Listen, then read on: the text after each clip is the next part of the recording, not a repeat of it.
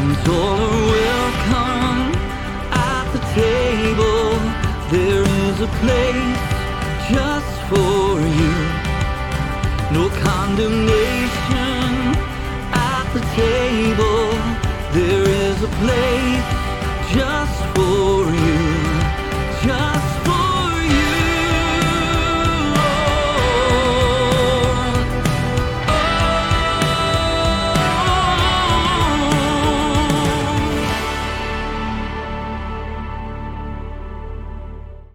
Well, good morning, church. My name is Ben Purvis, and I am not the pastor here at First McKinney. I am the group's minister, and we are in week 3 of a sermon series that we are calling The Table, and it is my wheelhouse. I am passionate about community and connection and fellowship, and so I could not allow this series to go by without trying to jump in and get a chance to speak. So I want to thank our pastor, Sam, for giving me the opportunity to talk to you this morning. And if you are a guest with us today, I hope you know how special you are and how grateful we are to have you. And everything that we discuss about community and about the table, we hope that you find true in your life. So I am pumped and ready to dive in. I have heard it said that the history of the church is around the table.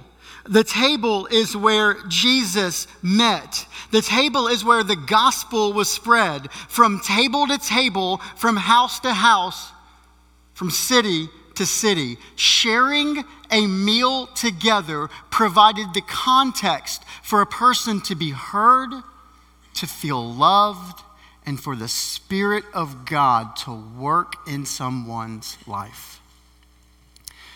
For a couple of years, the table was open at the Purvis family every Tuesday night.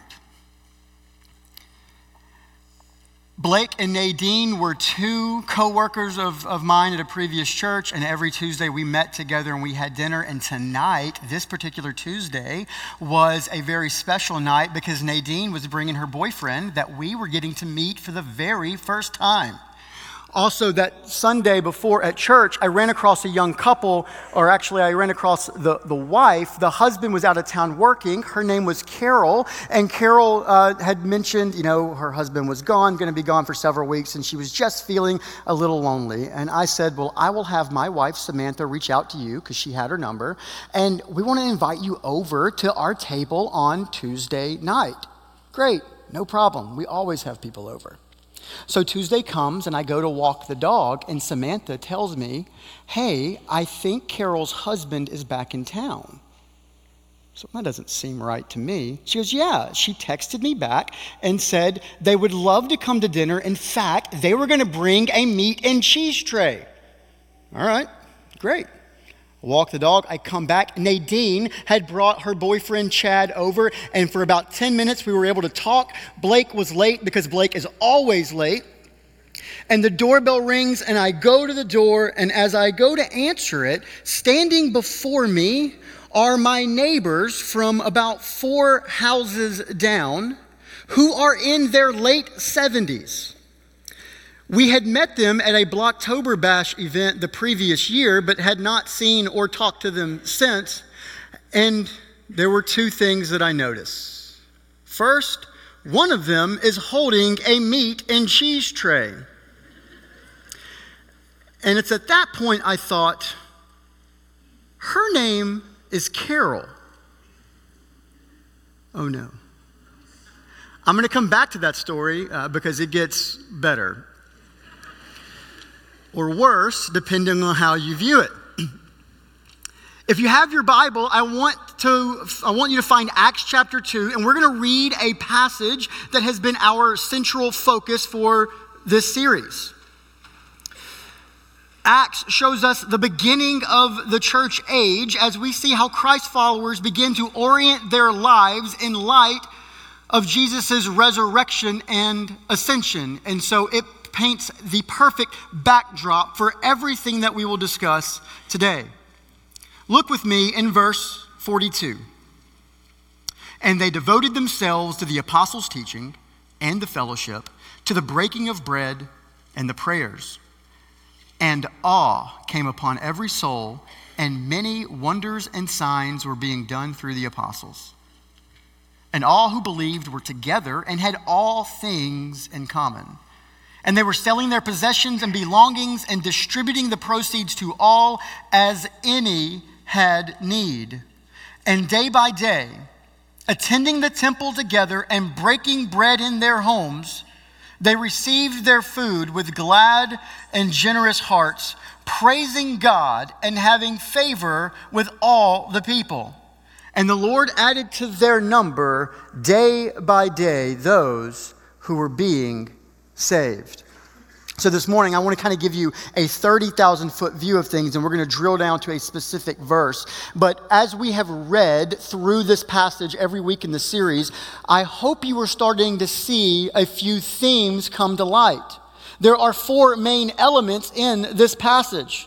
There is worship. We see that they attended the temple. We see community. We see service. And we see multiplication because day by day, the Lord was adding to their number those that were being saved. And here at First McKinney, we unrolled something a couple of weeks ago that we are calling our discipleship pathway, and we're going to explain it further as the year goes. But when we think about what we see happening in Acts chapter 2, these are the 4 elements that we want you to have in your life. And so when you think about what does it mean to be a member of First McKinney, a person who is a follower of Christ here of this church, we want you to worship God, live in community, serve others, and make disciples. The very things that we see happening in Acts 2, we want you to have in your life. And this idea of living in community is what we see happening at the table. And so this morning, I want to zero in on verse 46. And day by day, attending the temple together and breaking bread in their homes.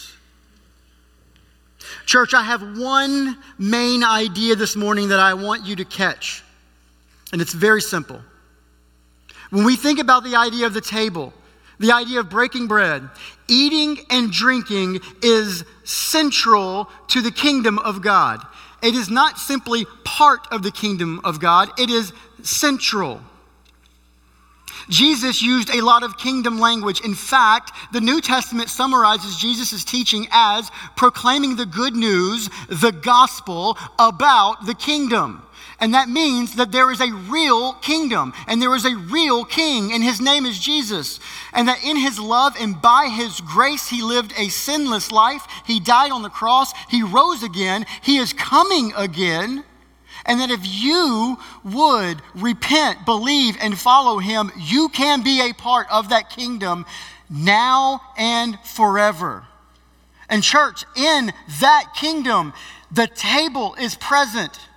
There is breaking of bread, there is eating and drinking, and it is central to the kingdom of God. Let me give you some examples. The book of John, one of my favorite books, is all about the mission and message of Jesus. In fact, John says that these things have been written that you may believe that Jesus is the Christ, and by believing you may have life in his name. And John records 7 distinct miracles.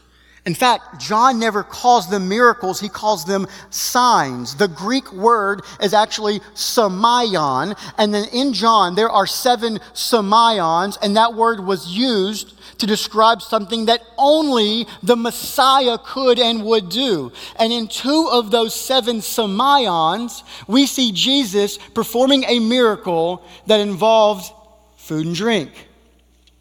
The first thing Jesus did was that he turned water into wine at a wedding banquet. A little bit later, he fed the 5,000. Thinking more into the story of Jesus, he was born in a manger, and another word for a manger is a feeding trough. It's as if at his very birth, Jesus says he is the food for the world. Later in his teaching, he would say he is the bread of life that is capable of giving living water. In his teaching, we see this personified further. If you remember the story of the prodigal son. If you remember what happens, the son squanders everything. And when he finally comes home, his father throws his robe over him. He kisses him and he says, "This is my son who was lost. He is now found." And the result of that moment is to throw a party and kill the fattened calf. After Jesus is resurrected, we find him meeting his disciples one morning and eating breakfast and fish and cooking for them. So if you are keeping score, some of the best work that we see God doing in the New Testament is we see God at work at a banquet, a barbecue, a picnic, and brunch.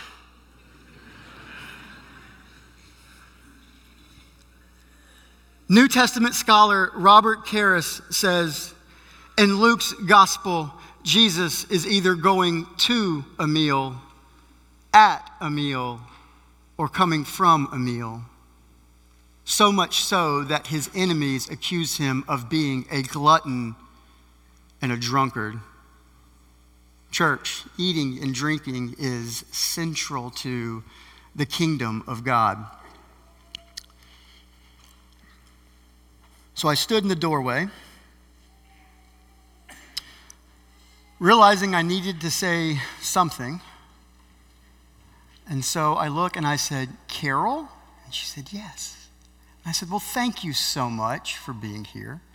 Now, sir, what was your name?" "I don't remember." "Ralph." "Oh, honey, Carol and Ralph that we totally invited over for dinner are here. Guys, thank you for coming. Come on in. In fact, if you walk this way, the kitchen is just in here. And as they pass me, their back is to me. I look at Samantha and I say, "What did you do?" And Samantha, without missing a beat, she kindly walks them to the kitchen. She says, "Please put your stuff down at the table." And she turns to me and says, "I don't know." Do you know how hard it is to have a fight with your spouse? With people present, without them knowing, and you're whispering. So we make a plan. We pull in Nadine, we tell her what's going on. Blake comes over, we smarten him up, we tell them, these are the droids we were looking for.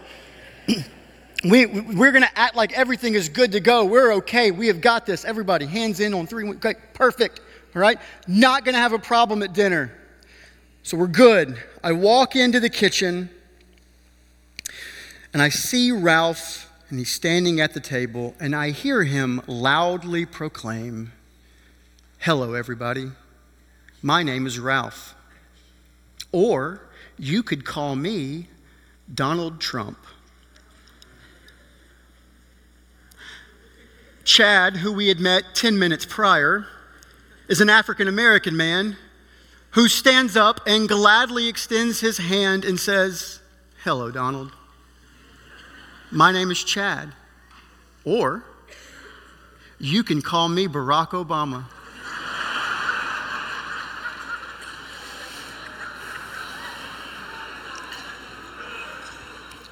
There is not a seminary class in the world to prepare you for that moment. I don't normally get embarrassed or nervous in front of people, but I immediately began sweating. I'm talking about I am sweating through my shirt, like the squishy kind of sweat. And I have no idea what's going to happen. We'll come back to that. Eating and drinking is central to the kingdom of God, and I want you to get this point. The reason for that is because eating and drinking builds community. Community is the secret sauce of living a spirit-filled life. And I think we forget how vulnerable the church is at this time in Acts 2. I mean, what are believers supposed to do? Now that Jesus is gone, they are trying to figure it out. And we see that their common, ordinary life is centered around 2 ideas. They have temple worship and then they have table fellowship. The church was not going to survive if they were not willing to share their lives with one another. Can I tell you that you were never meant to experience the fullness of God in isolation.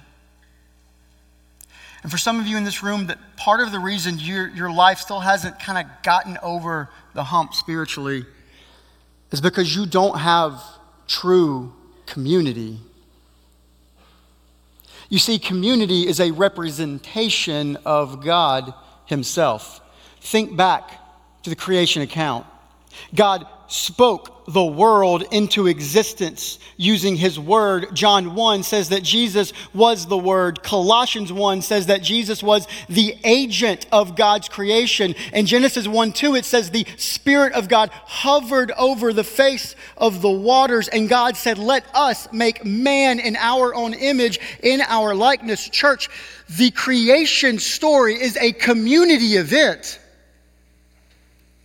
So then there is no surprise then that community is an innate human need. If you think back to creation in the garden, Adam looks around and realizes that he is lonely, and God proclaims, "It is not good for man to be alone."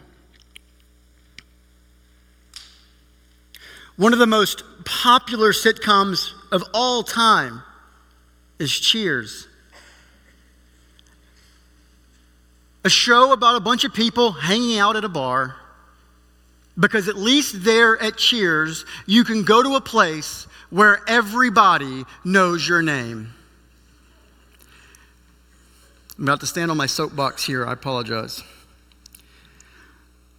Church, it breaks my heart when other people and places not connected to God do community better than the church, because community is intrinsic to our Creator and is intrinsic to who we are as his creation. And so breaking of bread, the table, the fellowship, it matters.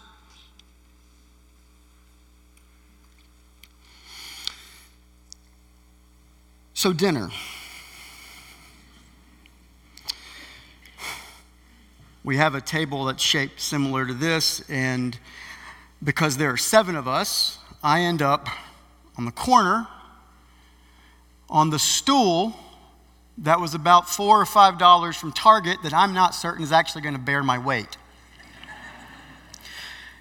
And as I feel the sweat roll down my back, I am praying that dinner would end. But ultimately, it ends up being a very sweet moment. You see, around our table, 4 of the 7 of us were full-time ministers. And so through conversation, naturally, we got to talk about why we were in ministry, what God had done for us. We were able to pray over the meal. We were able to subsequently pray over Carol and Ralph. And it was a sweet conversation, and they contributed. I mean, as we talked about what God had done, Carol talked about and gave marriage advice to a couple that had been dating for a few weeks. Ralph would say mildly and sometimes wildly inappropriate things, and she would elbow him and look at him as if to say, "Please don't be weird." And finally, dinner began to wrap up. And I tell you this to tell you, Carol looks at us, and at the end of the night, she says, "I am just so grateful that the young people wanted to spend time with us." Church, when we eat and drink together, it builds community. But that's not all it does. Eating and drinking incorporates new believers into the church. This passage in Acts 2 functions as a summary. This is what we see people doing in the local church at this time. And they began to do 2 main things. We see temple worship, we see table fellowship. What began as a few dozen people in Acts 2 ends up being more than 8,000 believers by the end of first century. And if we fast forward about 20 years of this idea of temple worship and table fellowship, we find the Apostle Paul finishing out his second missionary journey. And you can read in Acts 16, 17, and 18 about what happened on that journey. But it was during this time, towards the end of it, that he wrote the letter of 1 Thessalonians. He writes to a church that he helped start. And listen to the wording found in 1 Thessalonians 2, verse 8. Paul writes, so being affectionately desirous of you, we were ready to share with you not only the gospel of God, but also our own selves, because you had become very dear to us. When Paul shared the gospel and his life, he built community, but it did not stay there. When we do this right, when we invite people to the table correctly and we begin to build out community, there is an underlying multiplicative effect that we fail to realize. Because in the same thought process of what Paul was saying, in verse 14, he says this, "For you, brothers, became imitators of the churches of God in Christ Jesus that are in Judea." Hear me. When Paul said, I'm going to share the gospel and my life and invite you to the table, it led to community for people and it led to the spread of more churches. Thessalonica had become imitators of what happened in Judea. We see Paul utilizing what I think is a very underrated gift, and that is hospitality. He shares the gospel, his life. He invites others to the table, and the table becomes a catalyst for disciple making. Do you know that hospitality doesn't simply mean setting a nice table? Do you know hospitality doesn't even mean that you have to do everything for someone else? Hospitality literally means the love of the stranger. At First McKinney, we believe if we are going to ever reach our mission of making disciples that live and love like Jesus, our church must have a hospitality-minded focus. That means there must be a place at the table for the stranger. There must be room in your life group for someone else. After all, if you are here today and you have found community here at First McKinney, you must remember that the reason you have community is someone had made space for you. And if we're going to be hospitable, we are going to have to love the stranger. Paul writes approximately 20 years after we see what we've read in Acts 2. Well, 10 years after that, so now 30 years, a generation of people that are meeting together in temple worship and table fellowship and meeting together and breaking breads and eating and drinking together. We find Peter, who wasn't afraid to do the wrong thing sometimes, make a pretty bold claim. In 1 Peter chapter 4, verses 8 and 9, Peter writes, "Above all, keep loving one another earnestly, since love covers a multitude of sins." And he says, "Show hospitality to one another without grumbling." And all of the introverts in the room who read this die just a little on the inside. Because there is not a cop-out. The very next verse, Peter says that we are to use whatever gift God has given us as an opportunity to serve others, to love the stranger. So, church, there is no reason, regardless of what your gift set is or regardless of your personality, you don't get to be non-hospitable. That is not someone else's job. That is the job of the church. Because when we eat and drink together, we incorporate new believers. The last thing with Carol and Ralph. We finish dinner. They finally leave. They go home. We made it. I changed my shirt. My buddy Blake, who was late, was still hanging around because I guess he has a quota of time to fill. Since he came late, he stayed late. And Blake spent the majority of the night at the head of one end of the table, just soaking it all in and trying not to giggle at the awkwardness that we had all experienced. And I have never seen this man so fired up. And I did his wedding.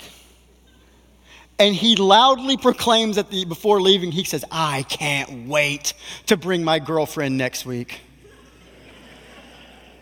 And he did. And his girlfriend became now his wife, and Tuesdays continued where we would eat and drink together until they got an opportunity to move to San Antonio And today, Blake and his wife open their home weekly to other young couples to their table. Church, I would love to tell you that that was our plan, but I would much rather be lucky than good. We didn't set out to have this sort of effect, but through the table fellowship, we see it happening. Eating and drinking is central to the kingdom of God. So how do we begin to apply what we see in Scripture to our daily life? Perhaps what we should do is simply get rid of all of our on-campus groups and have everybody meet in homes around the table. After all, that's what some churches do. That's what some really good churches do. Maybe we should just do that. I'm not convinced that that is the answer.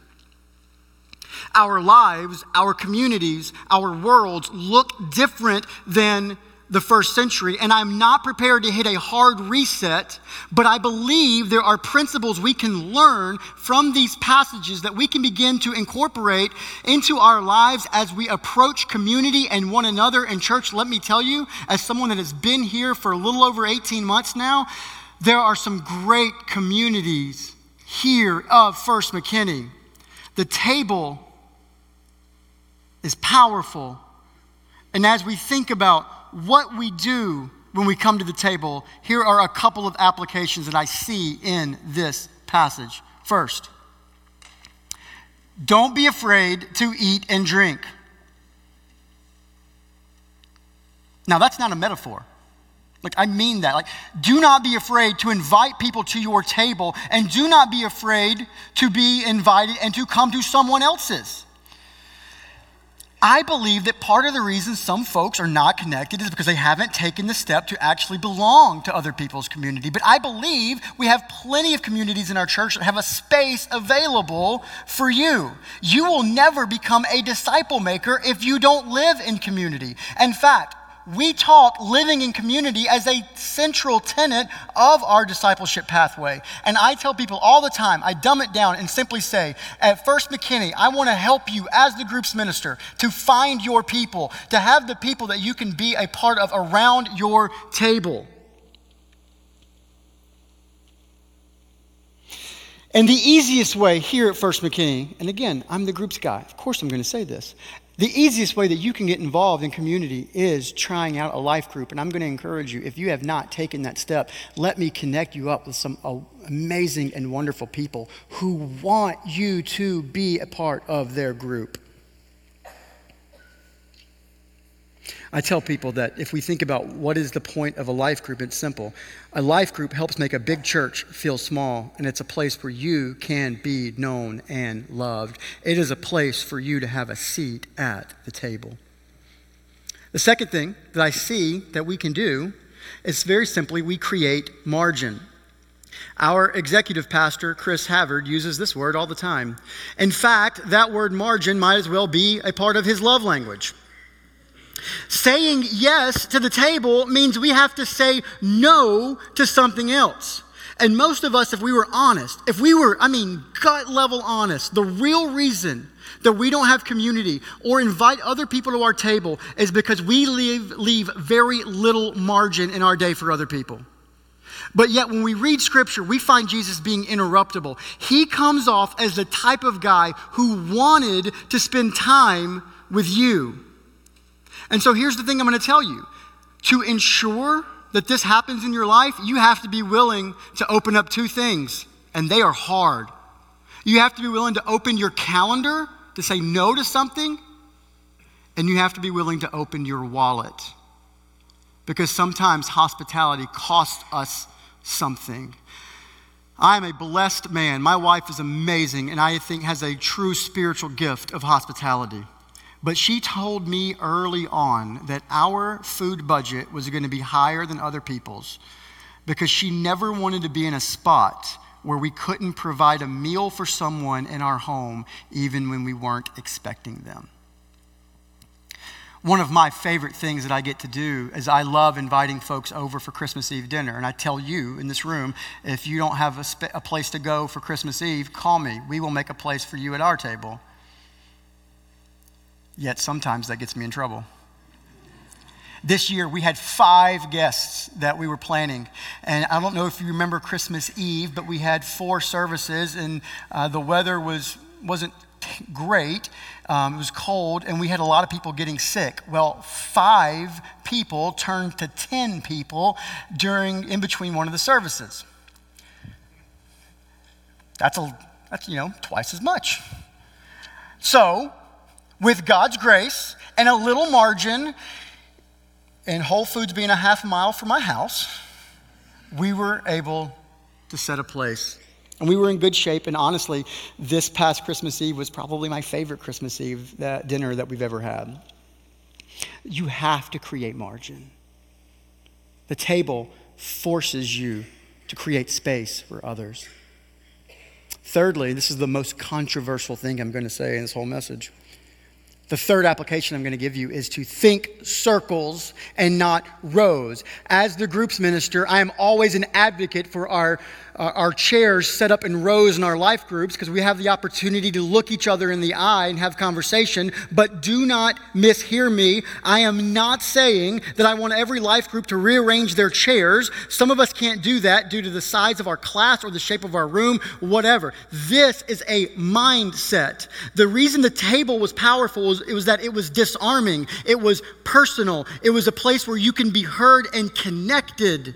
And I believe that those are the things that you can foster in your life group, regardless of if you are a leader of a life group or you just attend a life group. We can make the spaces that we meet, the tables that we set, to be extremely personal, and we can value the relationship. I'll give you 2 quick examples of the way I see this happening in our church, and it has nothing to do with the chair setup. Bob Shipley leads a life group at our church, or he is a co-leader of one, but he and his wife, Yova, lead our divorce care. A couple of months ago, I met Bob for coffee, and this man was adamant, like he was almost on me of like, hey, we got to do certain things. We got to make sure that we have snacks and signage, and we got to make sure that the room temperature is set the right way, and we have to make sure that people know how to find us. Because his passion was that people were walking into a room bearing some of the heaviest burdens they had ever faced. And he said, we have to be ready for them. And we have to know that there is a space for them, that they can be loved. And I'll give you whatever you want in your class if that's your mindset. Ross Ramsey is another church leader that we have, a part of our congregation, and he leads something called Made to Multiply that we talk about a lot. And it is a very practical way that you can learn how to get into gospel conversations and share your faith and share the gospel. And one of the things that his group does is they literally go out a couple of times a month knocking on doors to get into gospel conversations. They began a life group a bit ago as a landing spot for the people that they talk with, because they know it is not enough to simply share the gospel with someone like it's some type of multi-level marketing scheme. No, we have to share the gospel with someone and then have a place where they can be brought in, where we can share our life with them. In church, both of these people and both of their groups, they think circles, not rows, and it has nothing to do with their chairs. But they do prioritize the relationship, and that is my challenge for anybody that is in community, a part of this church. Finally, there's one more thing that we can do as part of this message, and that is simply to remember together. If we go back to verse 46 of Acts chapter 2, midway through, leading into midway of verse 47, we see Luke writing, and they received their food with glad and generous hearts, praising God and having favor with all the people. Have you ever thought about when we break bread, when we eat and drink with others, why do we really pray over our food? Well, we are remembering God's work, and we are recognizing Him as the provider for what we have, but we are also inviting His presence into that meal. And interestingly enough, what if I told you that your attitude towards community, that your attitude towards other people may in fact change just by simply praying over your meal and inviting the presence of God into when you eat and drink? Try it. See what happens. Eating and drinking is central to the kingdom of God. It builds community. It incorporates new believers into our church. But my last point this morning is simply this. Eating and drinking commemorates God's past and future work. This morning, we have an opportunity to remember together with communion. And at this time, I'm going to go ahead and ask our deacons to come forward and actually begin dispensing of our elements. And as that happens, I want to share a little more about why this is so important. The last thing that Jesus did with his disciples before his arrest was he shared a meal. Yes, the bread and the wine were symbolic, but so were the other elements that were present in that meal. It was a communal effort. It was a way for Jesus to spend time with his disciples. But it was a way for them to remember what God had done, because what we see happening as throughout the course of the meal, of what we understand traditionally of happening at this time, is that they were remembering what God had already done in their life, but they were looking forward to a coming Messiah. It turns out that the coming Messiah was actually the one with them breaking the bread. And when we gather together, we cannot separate the breaking of bread without also remembering betrayal.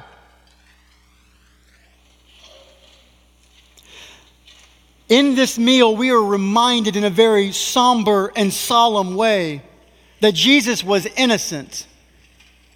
And we are called, when we remember, to remember our sin, that even if Judas had not betrayed Jesus, we have betrayed him with our own sin, and that it was our actions that also put Jesus on the cross. We are the ones that betrayed him. And so the meal calls us to remember our own betrayal, and it calls us to remember our own dependence on him. Because the greatest thing that I can see about this meal is that we are called to remember Jesus' work on the cross, that through his death we are redeemed, that as Jesus conquered the grave, our sin cannot conquer us.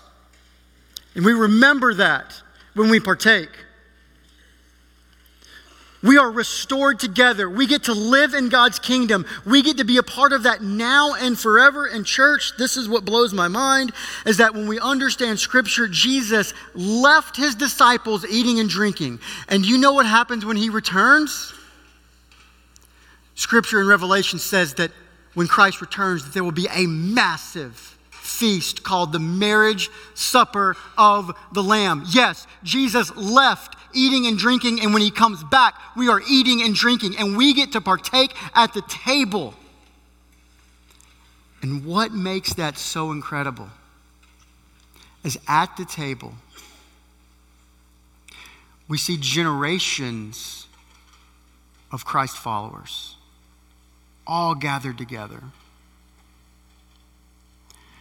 Church, several of you lit candles a few weeks ago in our prayer service of people that you lost.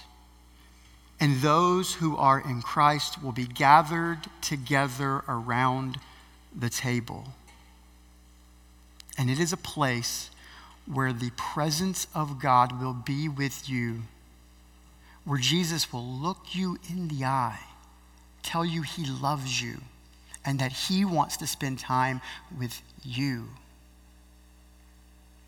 Church, as we remember, we commemorate the work that Jesus did on the cross, but we look to the coming age of what will happen, where we will get to eat and drink with him. And so in this moment, I invite you, come, let us remember together. Father, I invite your presence and your spirit in this place. God, I'm grateful for the work on the cross, God, that reminds us of how much we need you.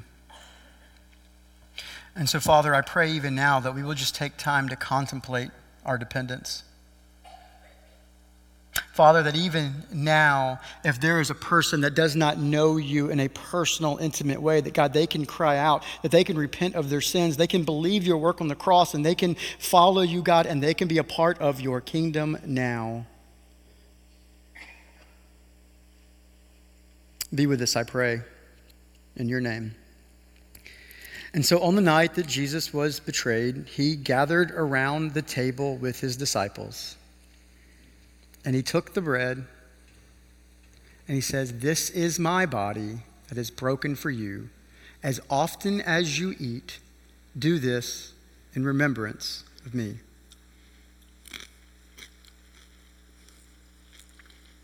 And after they finished the meal, Jesus took the cup. And he said, "This is the blood of my covenant, which has been poured out for you. As often as you drink, do this in remembrance of me." Father, we thank you that we can remember together. That God, that there is a moment now that we get to do as your body that comes together because God, we are united by your blood and your sacrifice, and we are grateful.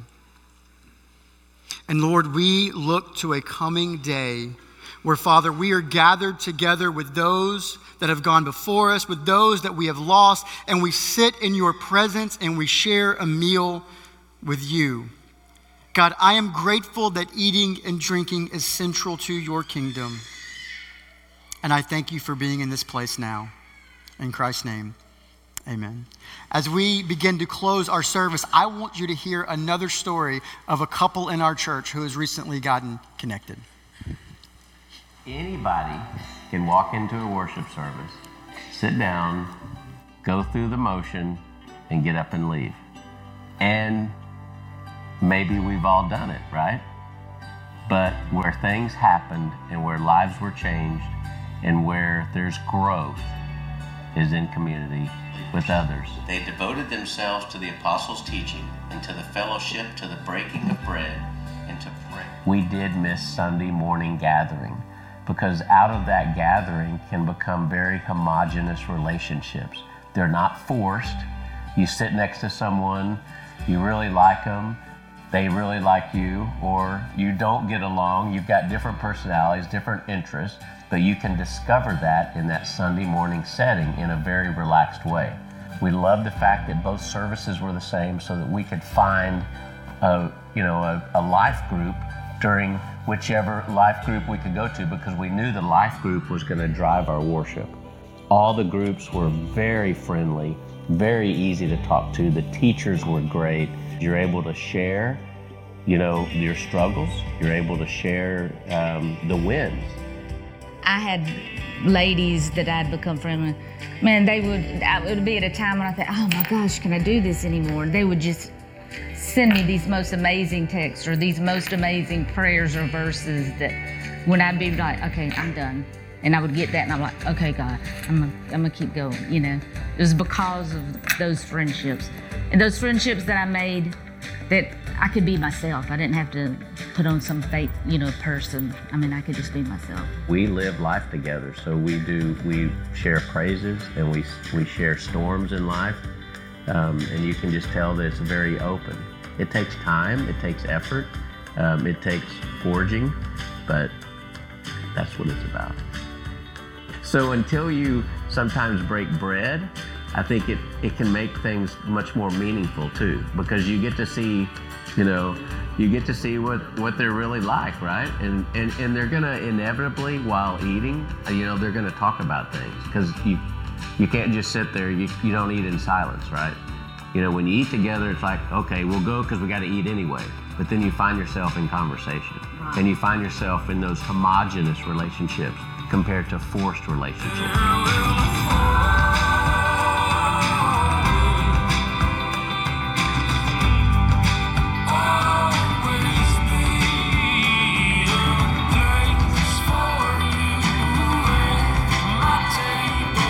We strongly believe that a couple that prays together stays together, or a family that prays together, however you want to put it, stays together. And again, it's a homogeneous community that's forged, that takes effort. So when the effort you put into something is going to be the results that you get out of it, and it's a fact of life. And you make those friends that'll have your back and that'll be there for you no matter what. We are Rick and Tammy Gurney, and we'd love to see you at the table.